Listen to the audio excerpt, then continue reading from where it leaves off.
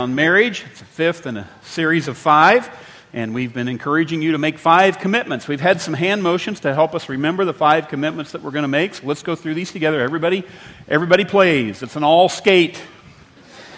Okay, so here we go. The first one is we're going to seek God. So we pray together as a couple. Next, we fight fair.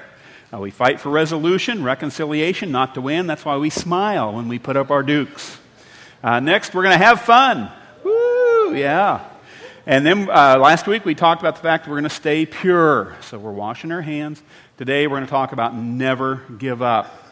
Now this concept of never give up, I know, can be an emotional and complicated topic.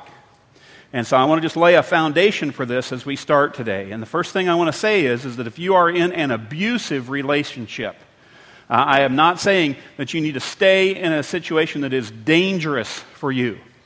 In fact, if you find yourself in that situation, you need to separate. And you need to contact Hope Haven of Cass County. You need to get some help. You need to work through get some serious counseling and get things worked out so that you can come back together. But I'm not saying that you need to stay in an abusive relationship. For many of you, you've experienced a divorce at some point in your past, and I don't want you to feel a lot of guilt today. This message is not about guilt. This message is about grace. And so maybe you did all that you could to keep that marriage together. The other person would not participate, wouldn't work with you, and it ended in divorce, and you are devastated. I understand that. Or maybe you might even say that I am not the person now that I was back then. And I did some things back then that were wrong. And if I had it to do over again, I would do things far differently. But I can't go back. And so you carry that burden, you carry that load. I understand that.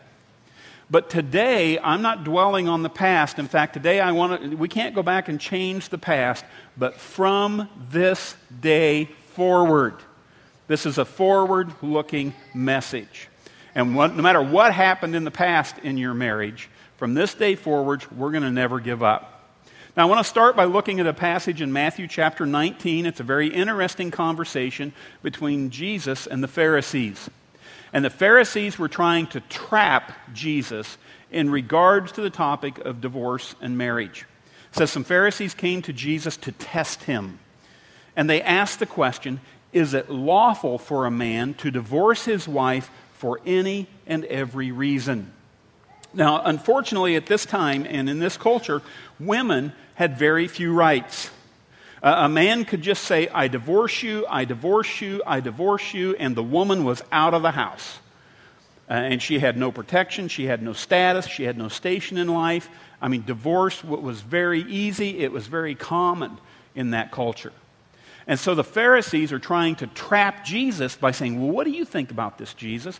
And Jesus shocks everybody who heard his words because he doesn't just raise the standard a little bit. He doesn't just raise the standard a lot. He doesn't raise the standard a whole lot. He raises the standard all the way to the top.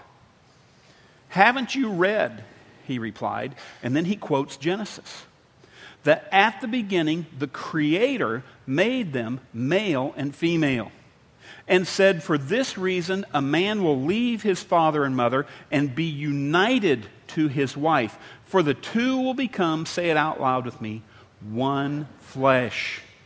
So they are no longer two, but what are they now? One. Yeah, the two are now one flesh, united before God. He said, therefore, what God has joined together, let man not separate. Jesus is saying it's like if you took 2 pieces of paper, if you take a husband and a wife, 2 pieces of paper, got a red one here and a green one, and you glue them together all over. I mean, these 2 pieces of paper are stuck together to the point that they are no longer 2 pieces of paper. Now they are what? One. Yes.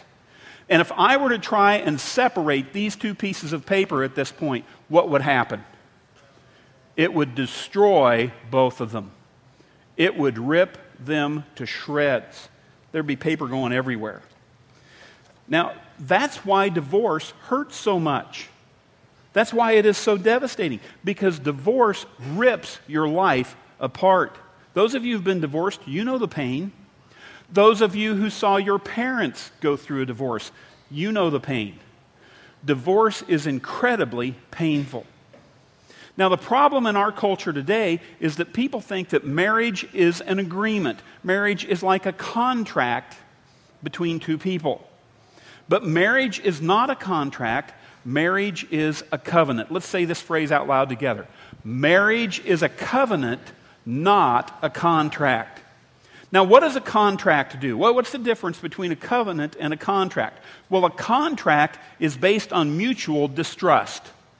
Okay? A contract limits my responsibility and protects my rights. It limits my responsibility and it protects my rights. And many people enter into marriage thinking, I'm going to limit my responsibility and I'm going to protect my rights. But that's a contract. You know, if I owned rental property and I wanted to rent it to someone, we would both want to sign a contract. Why? Because we don't trust each other. I don't trust them, they don't trust me. And a contract basically says that if you don't do what you agreed to, then I can evict you. And if as a landlord I don't do what I agreed to, you can bring judgment against me. You know, a contract says that I trust you only as far as you perform. And if you don't live up to my expectations, then I'm out of here. And you trust me the same way. You know, if I don't live up to your expectations, you're out of here. And that's how many people in our day approach marriage. It's a contract. As long as you make me happy, as long as you meet my needs, as long as I don't get tired of this or find somebody better, then I'll stick with this. But if you don't hold up your end of the deal, I'm out of here. A contract is designed to give each of the parties an out. But marriage is not a contract. Marriage is a covenant. And a covenant is based on mutual commitment. A covenant is a permanent relationship. There's no out, no loopholes, no exit. God makes covenants with his people that are permanent. You know, the Hebrew word for covenant is the word berith, and it means a cutting. And in the Old Testament, people made contracts, but people also made covenants. And when they made a covenant, they would take a bull and they would cut him in half, and they would lay the two halves of the carcass down, and then the two people who were making the covenant would hold hands and they would walk through the carcass. And they would do that 7 times in order to create a covenant. And basically what they were saying is if I break this covenant, you can do to me what we just did to this bull. That's how serious a covenant is.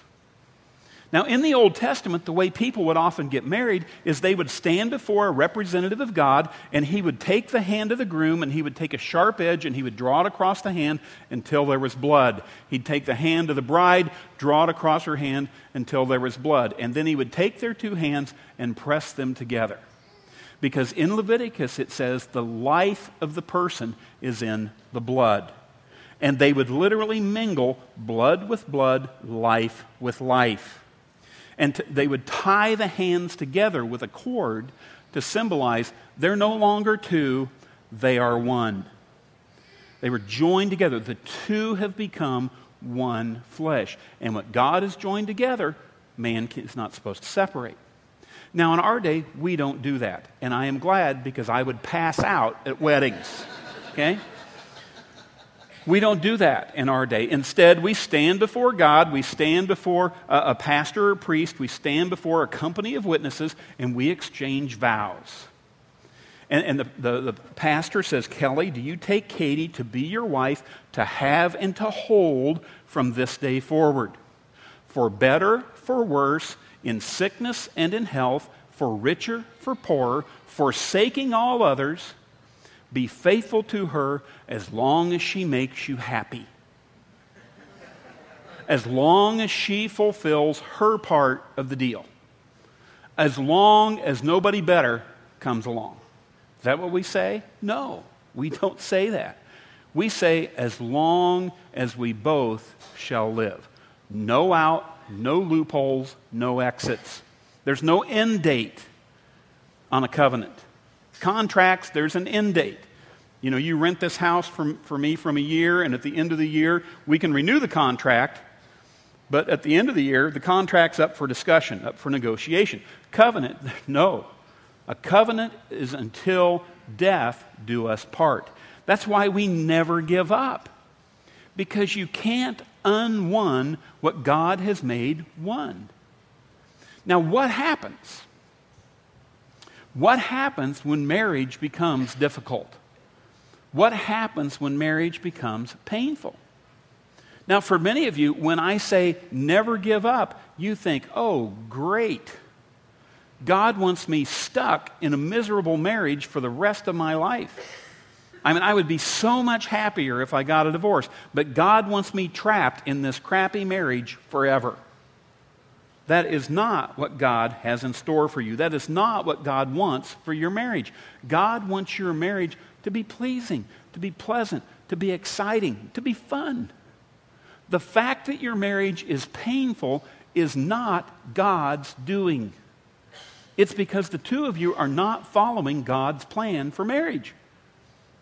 Because if, as a couple, you will seek God, you will fight fair, you will have fun, and you will stay pure, guess what? Then you'll have no problem with never give up. I'm 57 years old. I've been a believer, a pastor for 20 years. I've been a believer for 38. I've been paying attention since I was 3. Okay? 57 years, 54 years, I've been looking around. Never in my life have I seen a couple who will do the first 4 things in this series. Never have I seen a couple who did those 4 things get a divorce. I have never seen a couple who did those 4 things be unhappy in their marriage. Never. The couples who do those 4 things have great marriages. That's the whole point of this series. And if you're not doing these 4 things, you need to do them. Or one day your marriage is going to run out of steam. You're going to run into trouble because you're not doing your marriage according to the way that God has designed marriage to operate. Now, you can do marriage your way, but not for long. And then you start to say, I'm just not happy here. I don't trust him. She's not doing this. She's not doing that. I don't love her anymore. I don't love him anymore. But to get divorced because you're out of love, that's like selling your car because it ran out of gas. Okay? To get divorced because you're out of love is like selling your car because you ran out of gas. You don't sell your car, you just put more gas in the car. And honestly, over the course of marriage, I've been married 38 years, there are times when you're going to say, I don't like this anymore. I don't know if I got any more forgiveness. I don't know if I have any more grace. I've done everything I can do. What do you do when your marriage runs out of love?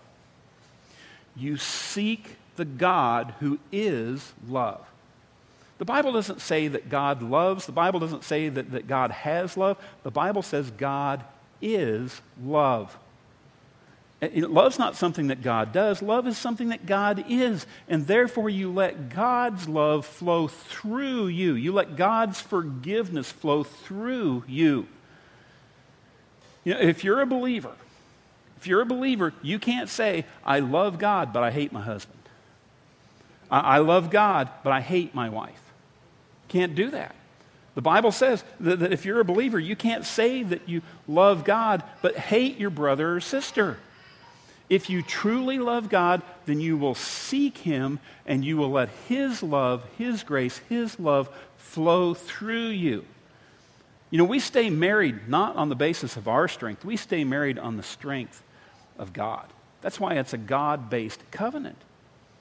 Now, what do you do when you're trying to make it work, but you're just not getting anywhere? What do? Well, you follow the principles of sowing and reaping in marriage. And for those of you who aren't married yet, this is great foundational teaching for your life.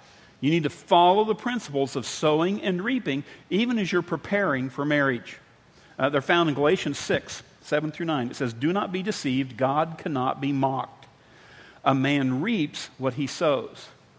The one who sows to please his sinful nature, from that nature will reap destruction." That's why it's so crucial in our marriage that we seek to stay pure. Because if we're sowing to please our sinful nature, we're going to reap destruction. It goes on to say, the one who sows to please the Spirit, from the Spirit will reap what? Eternal life. Eternal life. Now, when you see that phrase in Scripture, you need to understand that it is not just talking about duration. It is not just talking about life that lasts forever. Eternal life doesn't speak just of duration. It also speaks of quality of life. Eternal life has a higher quality to it than just regular life. And in this context, the same thing is true of your marriage. The goal is not just that you endure your marriage until death puts you out of your misery. You know, it's not that just one day one of you standing in front of the casket going, yay, we made it. You know, it's not that death frees you from a bad marriage.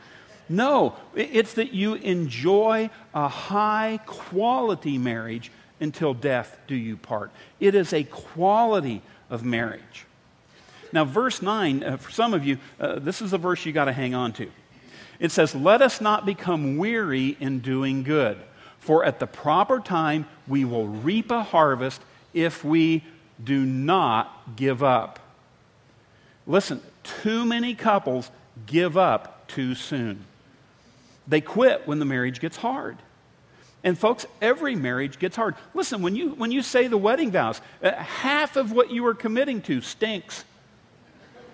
50% of the marriage vows are we're going to be sick, we're going to be poor, it's going to be worse than we ever imagined. Okay? But babe, I'm with you. I'm signing on. You know, you don't give up before you reach the harvest. You persevere until the proper time. Now, there are two principles about sowing and reaping that you need to keep in mind. The first one is you reap what you sow. You know, if I put an apple seed in the ground over there, am I going to grow an orange tree? No. If I plant an apple seed, I grow an apple tree. I reap what I sow. Same is true in your marriage. If I sow spiritual seeds by seeking God with my spouse, if I sow seeds of reconciliation and resolution by fighting fair, if I sow seeds of fun, if I sow seeds of purity into my marriage, then I will reap a great marriage. But if I neglect those areas, or worse, if I sow the opposite, then I'm going to reap the pain, the despair, the destruction of a bad, maybe even a failed marriage. You reap what you sow in your marriage. And if you sow grace, compassion, and forgiveness, what are you likely to receive back? Grace, compassion, and forgiveness. Now, if you're always complaining and comparing and criticizing, what's going to happen? Well, you're going to get back defensiveness and anger and self-justification. The harvest depends on the seeds that you plant. Now, men, you need to remember that women are multipliers. Women, just by the way they are created, they are multipliers. Whatever you give them, they multiply it. I mean, you give them your bachelor pad, and they'll come into that dump, and all of a sudden, it'll be clean, everything will match and smell good. Because they're multipliers. You give a woman groceries. You know, you're there, you're trying to fix a Spam dinner, and the woman comes in, and she makes a meal that's better than anything you ever deserved. Because they're multipliers. You know, you give a woman flowers and attention and affection and face-to-face time and tenderness, they're going to give you some belly button to belly button fun. Because they're multipliers. And guys, you know, you give your wife your physical love, she'll give you kids. She'll give you 6 kids. Because they're multipliers. They multiply. Okay? But guys, listen. You give them a hard time, and they'll give you hell. Okay? Because they are multipliers. Okay? Now, the bottom line here, husbands and wives, if you don't like what you're getting, you need to look at what you're giving. If you don't like what you're reaping, you need to look at what you're sowing. Now, what do you do when your spouse points out an area of dissatisfaction? What do you do when he or she brings to your attention an attitude or an action that they would like for you to change. Often, this is especially true for guys, often the response is to get defensive. We defend our behavior. You know, when your spouse points out something that they wanted you to change, have you ever said, nobody's perfect? Okay? Nobody's perfect is a defensive statement. But let me tell you something, that is ineffective because we know you're not perfect. Your spouse knows you are not perfect. Nobody is expecting you to be perfect. Nobody's expecting you to be perfect. But listen, guys, all she wants is for you to treat her as nice as you treat everybody else. That's all she's asking. She just wants you to be as nice to her as you are to the people at work, the people at church, the people in your small group. She just wants you to be at least as nice to her as you are to strangers. Okay? Ladies, all he wants, he is not expecting you to be perfect. He just wants you to show him the same courtesy, the same respect that you show everybody else, that you show to the people at work or the people at school or wherever. Too many spouses treat everybody else better than they treat their spouse. It's like it's this Dr. Jekyll, Mr. Hyde thing. You know, at work and everybody else, they're friendly, they're fun, they're courteous, they're the life of the party with everybody else. And then when they get home, they treat their spouse and kids like dirt. They're grouchy, they're grumpy, they're hot-tempered. You know, it does not make any sense. It doesn't make any sense to treat everyone else better than you treat your spouse. If that's what you're sowing into your marriage, then guess what you're going to reap? Okay? If you don't like what you're getting, then look at what you've been giving. Because you reap what you sow. Second principle, you reap where you sow. If I plant a seed over there, am I going to grow something over here? No, because you reap where you sow. If I plant all my energy, effort, and passion into my hobby, is that going to make my marriage better? No. I mean, I'll get better at golf or hunting or knitting or gardening, but it's not going to help my marriage. If I put all my energy into my kids, if we become child-centered parents, is that going to help my marriage? No. And the truth is, it's not going to help your kids. Study after study has shown that the best thing you can do for a kid is have a great marriage. If I put all my energy, all my effort into my career, is that going to help my marriage? No, it's not.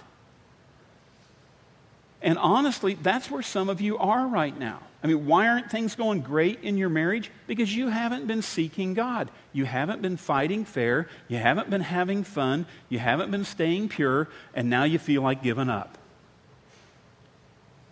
God is your one. Your spouse is your two. And you must guard those priorities. If anything else moves into the number 2 slot, your marriage is not going to be what God wants it to be. And the rest of your life is going to be out of whack as well. The truth is, people who can't make marriage work can't make most of the rest of life work either. Because it's just so foundational. And nothing or no one else can be in the number 1 slot other than God. And nothing or no one else can be in the number 2 slot other than your spouse. Not your job, not your kids, not you. Write this down. Just scroll it down somewhere on your outline. Our marriage is as good as we decide it will be. Our marriage is as good as we decide it will be. And circle the words we and decide. Because every marriage takes place in a sin-filled world between 2 broken people. But we get to decide to seek God. We get to decide whether we're going to fight fair. We get to decide to have fun. We have to decide to stay pure. And we have to decide to never give up. It is our choice. We decide. And it takes the 2 of us working together. Now, I know some of you are saying, I'm trying my best, but he's not. I'm trying my best, but she's not. And I'll acknowledge with you that it takes two. It's going to take two.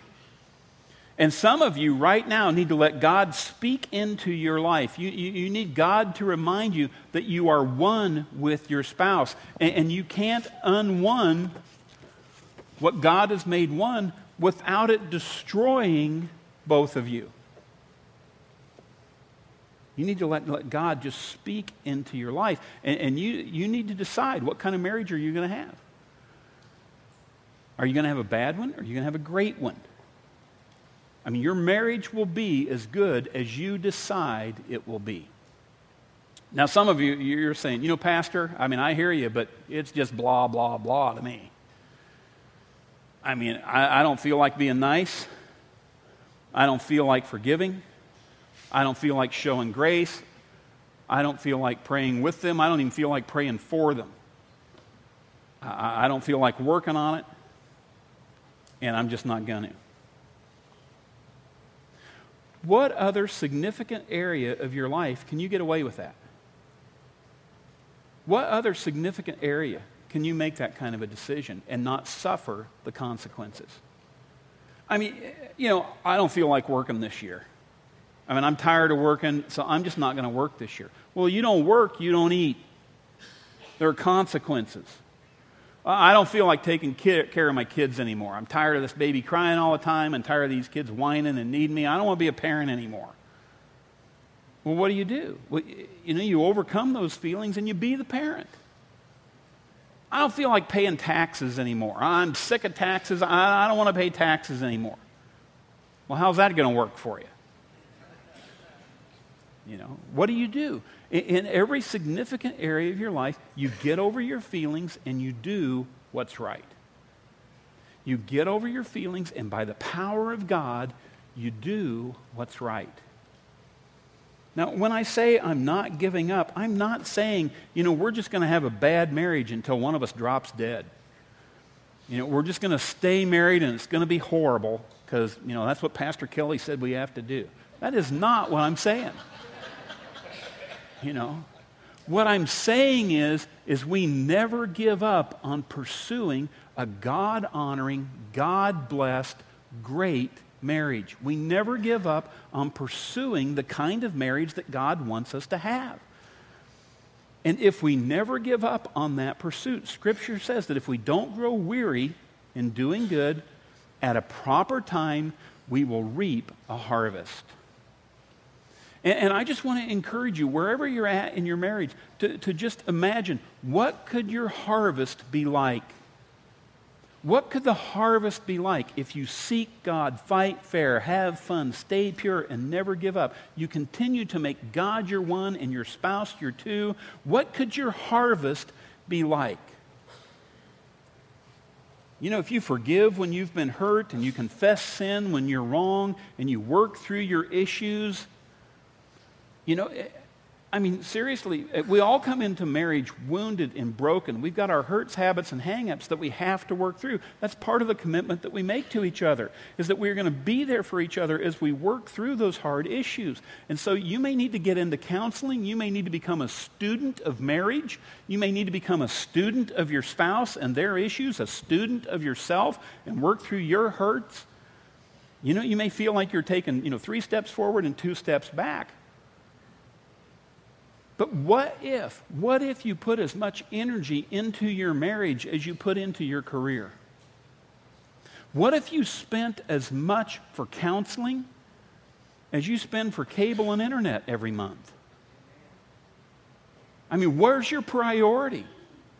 Why would you do that? Because this isn't a contract or an agreement with a loophole and an exit. This is a covenant before a holy God. Your marriage needs to be a priority in your life. It's not something you throw away because it gets hard or it hurts too much to deal with it.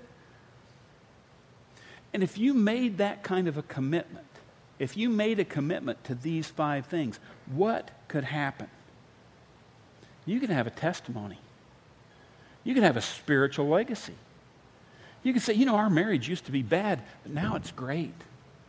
You could say, you wouldn't believe how unfaithful I was, but God has changed me, and now I'm a man or woman of God. You wouldn't believe how neglectful I was of our marriage, but now we have a great marriage. You wouldn't believe how hurt and healthy I was, but God has healed me and made me whole, and great things are happening in my life. You wouldn't believe how our kids look at us, and our kids say, Mom and Dad have integrity before God. Mom and Dad made it through the hard times, and they kept their word. You could have a spiritual legacy if you seek God, fight fair, have fun, and stay pure. Now, folks, I never said these 4 things were easy. In fact, they may be some of the hardest things that you have ever done in your life. But they're worth it, because you will reap a harvest if you don't give up. Let's pray together. Father, I just thank you for speaking life and hope into those who are hurting. And I know, God, there are some people here today who just feel like it's just an impossible situation. And I pray that you would just build their faith. I pray that you would do miracles in their marriage. That there would be forgiveness and healing. And you're here today, and some of you are married, and others of you, you're not married, but one day will be. But I'd like all of us to think about our marriage not as a contract, but as a covenant. And just say, God, I really want to see this as something that I do with you. That we will honor God with the relationship that he's given us. We're not in a contractual agreement with loopholes and exit. We're making a covenant with a holy God until death us do part. And God, I just thank you for those who are here today who aren't married, who are making foundational decisions for their future marriage. And God, I thank you for those who are here who have a good marriage, and I just pray that you would help them to have a great marriage, that it would get even better. And I especially pray for those who are hurting and hanging on by a thread. God, I would pray that you would do through them what they cannot do themselves. That you would love through them, that you would forgive through them, that you would persevere through them. Bring restoration and reconciliation even when it seems impossible. God, help us to plant the right seeds in our marriages and to trust you for the harvest at the proper time. God, we make a commitment to never give up, because you never give up on us. You are a covenant-keeping God, and you never give up on us. If you're here today, I just invite you just to call on Christ, to invite him to forgive your sins, to bind up your wounds, to break the bondage of your bad habits, to heal your hurts, to help you do the things you need to do, to have a great, great marriage. If you're here with your spouse today, I'd invite you just to reach over, take their hand, just hold it up. If you're here by yourself today, would you just hold up your hand? And would you say with me, from this day forward, we will never give up. Let's say that together. From this day forward, we will never give up. One more time. From this day forward, we will never give up. God, we thank you for the hope of harvest. In Jesus' name.